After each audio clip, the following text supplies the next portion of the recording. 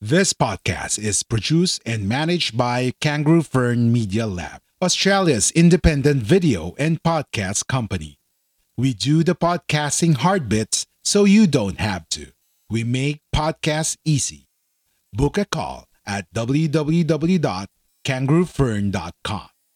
www.kangaroofern.com. A Guerrilla Podcast Syndicate production.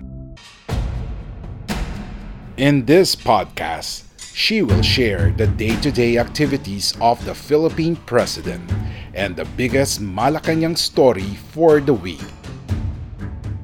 Inside Malacanang, kasama si veteran journalist Marie Eileen Taliping. Magandang araw mga kaibigan, ito na naman po si Eileen Taliping para ihatid sa inyo ang mga naging kaganapan at mga naging aktibidad ni Pangulong Rodrigo Duterte sa loob ng isang linggo sa Malacanang. Sa unang linggo pa lamang po ng Agosto ay naging abala na si Pangulong Duterte sa pagtugon sa mga isyu ng bansa, lalo na ang may kinalaman po sa COVID pandemic. Isa na dito po yung naging panawagan ng health workers. Kung matatandaan nyo po, meron pong ginawang press conference itong mga health workers na ito, kabilang na dito yung mga doctor at nurses, at nanawagan ng time out, parang break muna, gano'n. Dahil sa kanilang pagod sa tuloy-tuloy na pag-asikaso sa mga dinadapuan po ng mabagsik na COVID-19. Dahil dito muling inilagay po ni Pangulong Duterte sa mahigpit na quarantine status ang Metro Manila at ilang lalawigan para mabawasan ang pagtaas ng kaso ng COVID-19. Mananatili po ng 2 linggo ang Modified Enhanced Community Quarantine at ito po yung pangalawa sa pinakamahigpit na quarantine status na ipinatupad sa bansa. So meron na lang pang po kami natitirang hanggang Friday hanggang Friday kasi sa akin malalaman na namin kung kami po ay mananatili sa MECQ or ECQ. Mas mahigpit po ito yung pinakahigpit. O kaya ay mag-general community quarantine. Pag GCQ na po kami, luluwag na po kahit papano ang sitwasyon at pwede na pong lumabas sa mga tao. Kaya lang, meron pa rin po ang mga paluntunan o pulisiya na dapat sundin ng bawat Pilipino. Sa ilalim po ng MECQ, lilimitahan ang paglabas sa bahay ng mga tao. At muli nga po, ibinalik yung paggamit ng quarantine pass para masigurong yung may mahalagang pakay lamang ang makakalabas sa panahon ng MECQ. Kasama na po rito ang mga pumapasok sa trabaho. At dahil nga po walang pampublikong sasakyan, walang jeep at bus kapag MECQ, inatasan po ng gobyerno mga private companies na maglaan po ng service o kaya shuttle bus sa para sa kanilang empleyado para hindi mahirapan ang mga ito sa pagpasok sa trabaho. At meron naman pong sumusunod pero yung iba wala pa rin. Kaya ang mga Pilipino gumagawa ng paraan para makapasok, nagdumidiskarte yan. Yung iba gumagamit na ng bisikleta para makapasok sa trabaho kahit gaano man kalayo yan ay ginagawa nila sakripisyo para lamang makapagtrabaho. Kasi po dito marami na po dito sa bansa natin sa Pilipinas ang nagsarang mga kumpanya at marami po ang nawalan ng trabaho. Kaya yung mga meron pang trabaho ay talagang nagsasakripisyo, nagtitiis kahit anong hirap yan basta lamang hindi mawalan ng trabaho. So yun po, tuloy-tuloy po yung mga pinatutupad na hakbang ng gobyerno para malabanan ang COVID pandemic, partikular nga itong pinaigting na T3 o ito yung tracing ay pagtukoy sa mga posibleng nakahalubilo ng mga COVID patients. Ang isa pang T ay testing at yung isa ay treatment o paggamot sa mga tinamaan ng mga virus. At kasabay nito yung pagtatayo ng gobyerno ng mas maraming isolation facilities sa bansa. Inuulit ko po yung T3 ay yung tracing, testing at treatment. At ang kasunod po niyan ay yung maraming isolation facilities. I-isolate po yung mga natutuklasan na COVID positive kapag nagamot na at kailangan maihiwalay na para sa kanyang tuluyang paggaling.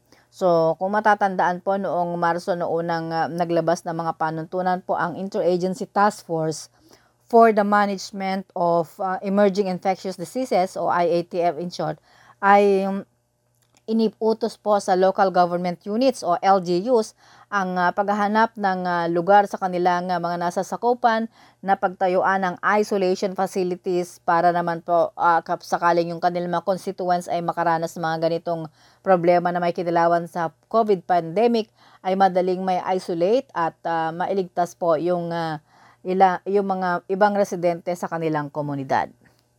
So yun yung latest po sa ating paglaban po sa COVID pandemic.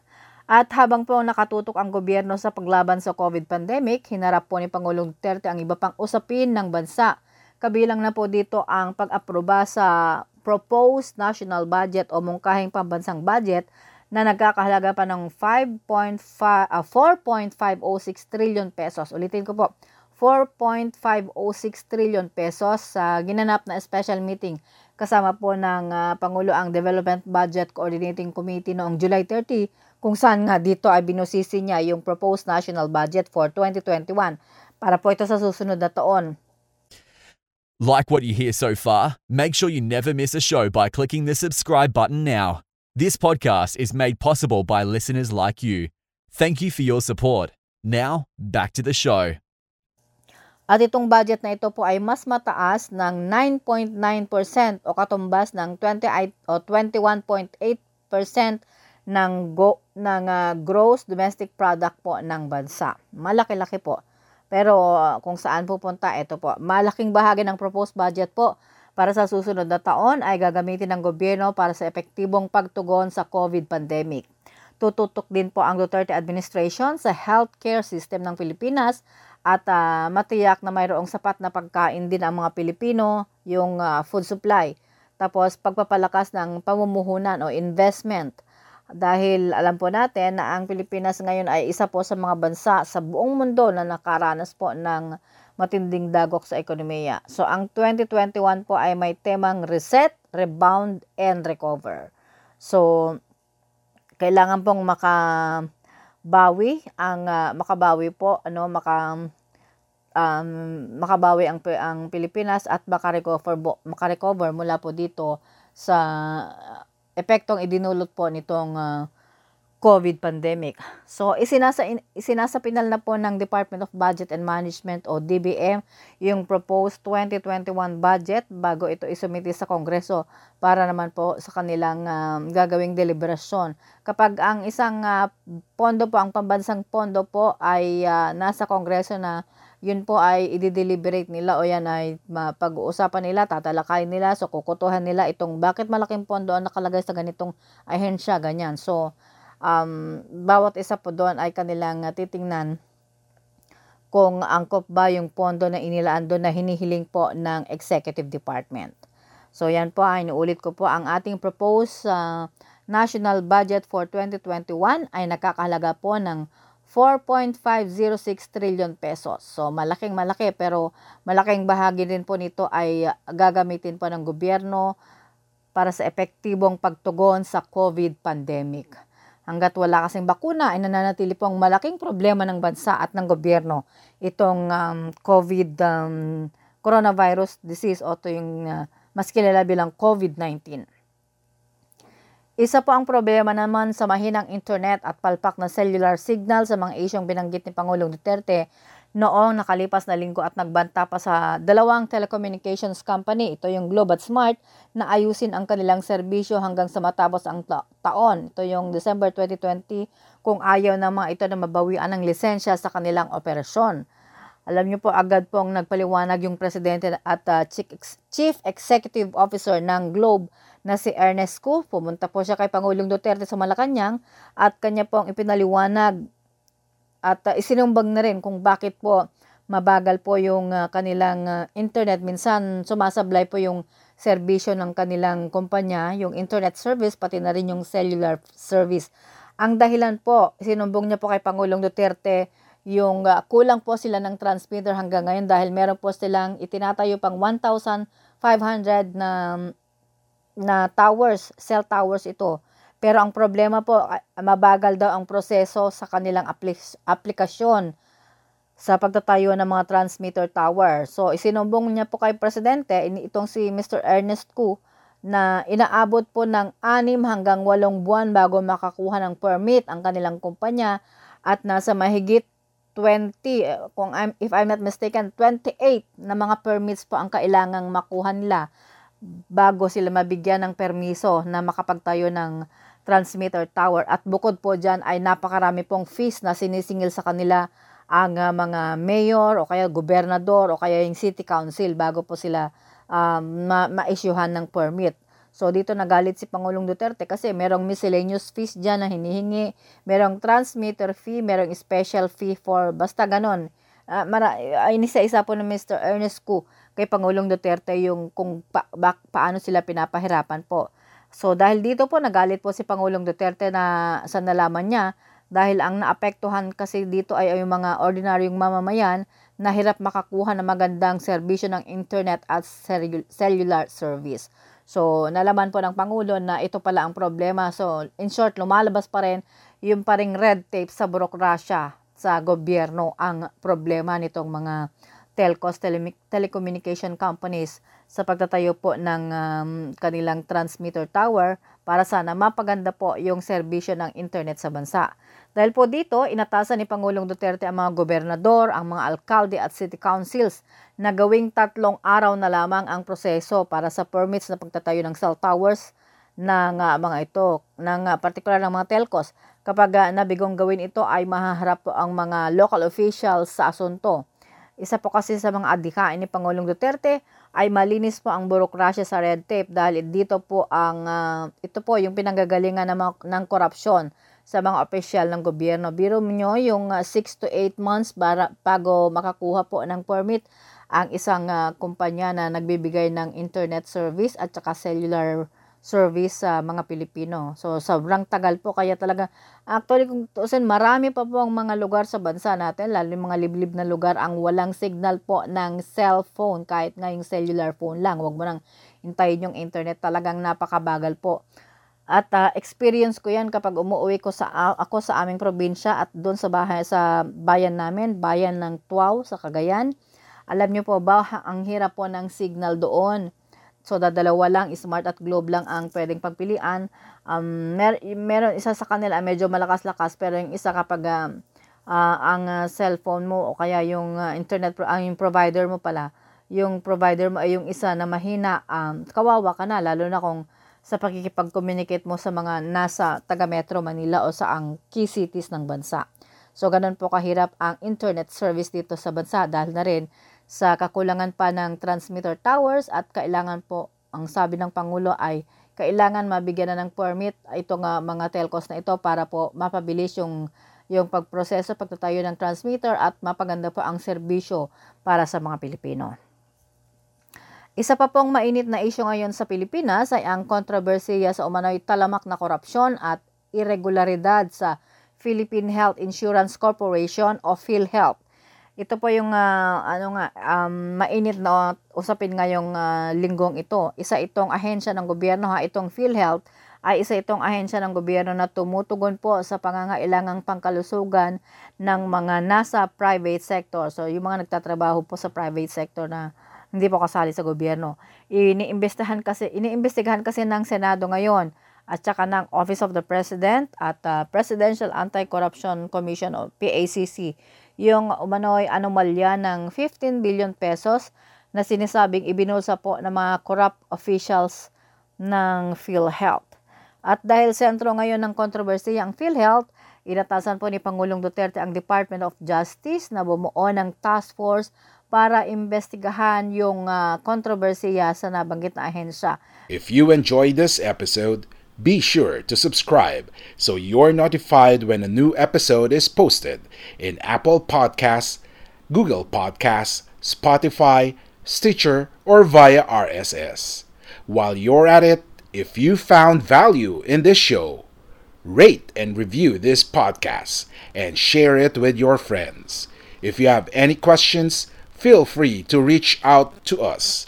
And if you want to know more, check out www.guerrillapodcast.com.au or guerrillapodcast.com.ph.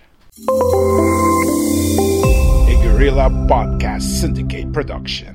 yung particular yung anomalya, kasi nais din po ni Presidente na malaman kung sino po sa mga opisyal na ito yung nakikinabang o nagbubulsa sa pondo po ng PhilHealth, at nais niya ding ipa-audit ang pondo ng PhilHealth at i-lifestyle check ang mga opisyal at empleyado ng ahensya.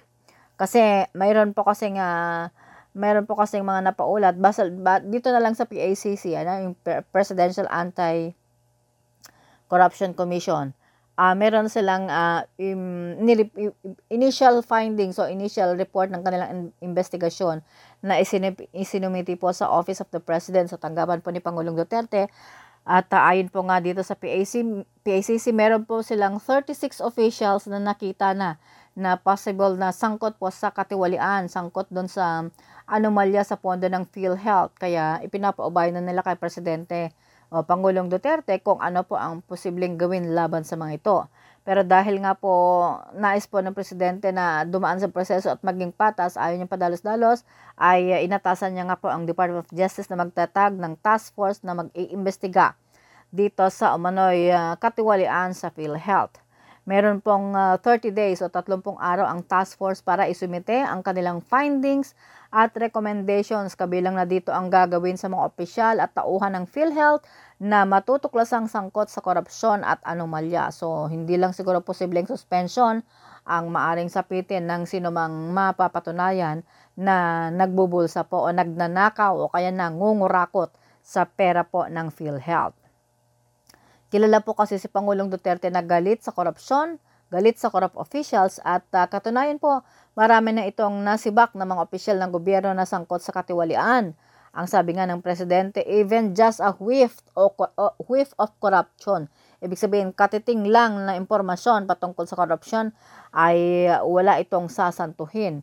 Kaya naman doon sa ilang mga talumpati niya, meron siyang sinabi na isang opisyal na sinipa niya dahil nalaman, ipinatawag niya na nalaman na nangungurakot po sa gobyerno. Ipinatawag niya sa kanyang tanggapan, pinag-explain doon at sinipa po niya ito.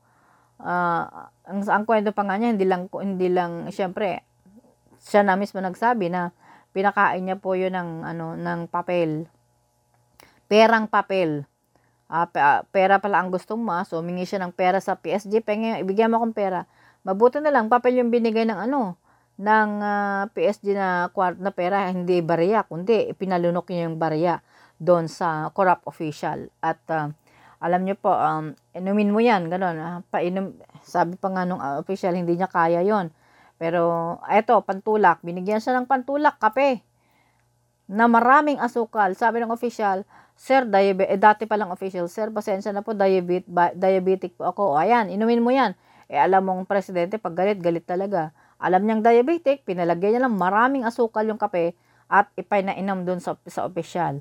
So, ayan yung isa sa mga paraan ng Pangulo kapag siya nagagalit, lalo na kapag napatunayan na sangkot pa sa korupsyon ang isang official. So, marami na po ang sinibak ng Pangulo dito lalo na may kinalaman sa katiwalian, dahil isa po sa adhikain ng Duterte administration po ay sana sa kanyang termino po, yung termino po ni Pangulong Duterte, ay mawalis po ang korupsyon sa bansa.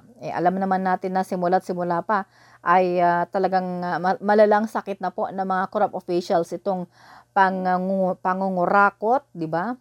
Pangungurakot, pagbubulsa po ng pondo ng bayan. Kaya ang nakakaawa po noon, ng mga unang panahon, mga administrasyon, talagang yung mahirap dahil hindi na po napupunta sa kanila yung pondo sana o serbisyo ng gobyerno na dapat maiparating dahil po kinurakot na yan ng mga tiwaling opisyal ng gobyerno. So sana dito sa anomalya po o ito dito sa kontrobersiya sa PhilHealth po ay magkaroon ng magandang aksyon ng gobyerno para po lahat ng mga sinasabing sangkot dyan ay maparusahan, di ba? O matanggal na administratively, and then masuspindi or matanggal man. Pero yung suspension, mahina yan. Ang Pangulo kasi talaga, pag gumawa ka ng kasalanan, yung matinding kaparusahan ang ibibigay niya sa'yo. So kapag sa corruption po, it's suspension, and then sasampahan ng kasong kriminal po sa Ombudsman o Office of the Ombudsman. So, yan po ang ilan lamang sa mga naging tampok na kaganapan sa Malacanang sa nagdaang linggo. Abangan po ang iba pang magiging aktibidad ni Pangulong Duterte sa mga susunod na araw. Dahil itong week na to, ang Pangulo po ay nasa Davao. So magpupulong po ang IATF sa Davao sa Martes. Dito sa Martes na to.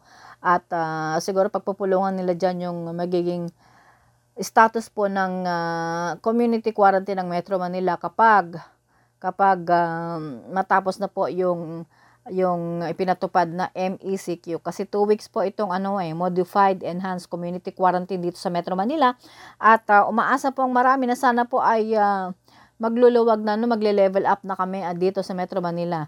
Pero kasi nakasalalay po yung magiging desisyon sa resulta po. Ang sabi po ni Secretary Duque ay Health Secretary Francisco Duque at saka ni Presidential Spokesman Harry Roque na ang pagbabatayan po sa pagtatakda ng mga community quarantine status ay science and numbers. Ano ibig sabihin nito? Yung science po, yung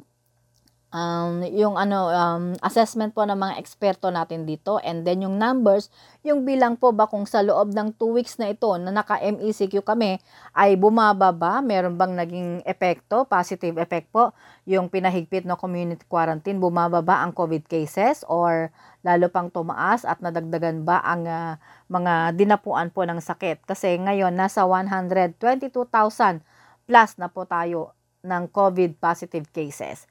Pero ang maganda po niya, nasa 2,000 lamang yung mga namatay na mga Pilipino sa loob po ng 5 buwan na nakikibaka po ang gobyerno dito sa COVID pandemic. So umaasa po tayo na sana po ay magkaroon ng positive result yung paghihigpit na ito, MECQ sa Metro Manila at ilang lugar sa provinces na katabi lamang po ng Metro Manila para po alam din ng tao yung tinatawag na disiplina na you have to observe social distancing at kapag lalabas ka nga, ito po yung mga basic protocols. Kapag lalabas ka, always wear mask o yung face mask at saka ngayon kasama na po yung face shield. Malaking bagay po yung face shield po sa pagsusuot nito para maprotektahan laban po sa coronavirus. Dahil kahit magbistula ka namang taga-outer space ka, okay lang. Basta huwag kang pong makapitan, ma-infect po ng COVID-19. Yun po. At saka yung gawing regular po ang pag-disinfect sa sarili, lalo na sa kamay, gumamit po ng alcohol o kaya ay hand sanitizer para po hindi po kapitan ng virus na yan. So maging malinis lang po tayo sa sarili upang sa ganun ay makaiwas po sa infection po ng COVID-19. So yan lamang po ang ilan sa mga naging tampok nga dito sa mga kaganapan sa Malacanang. At sa susunod na linggo ay abangan po natin ulit ang mga bago pa na mga kaganapan po dito sa loob ng Malacanang. Bago po ako magtapos, please i-like, share at mag-subscribe po kayo sa www.guerrillapodcast.com.ph para sa mga susunod po na episodes natin. Magandang araw po sa inyong lahat. Please stay safe. God bless sa lahat po kahit nakakaranas pa rin ang buong mundo sa epekto po ng COVID pandemic. Laban lang po tayo. If you enjoyed this episode, be sure to subscribe so you're notified when a new episode is posted in Apple Podcasts, Google Podcasts, Spotify, Stitcher, or via RSS. While you're at it, if you found value in this show, rate and review this podcast and share it with your friends. If you have any questions, feel free to reach out to us. And if you want to know more, check out www.guerrillapodcast.com.au or guerrillapodcast.com.ph. A Guerrilla Podcast Syndicate production. Are you passionate to help other podcasters? Wanted to connect to growth-minded podcasters and service providers? The Podcast Creators Society is now open for a new member. Head over to www.podcastcreatorsociety.com/community.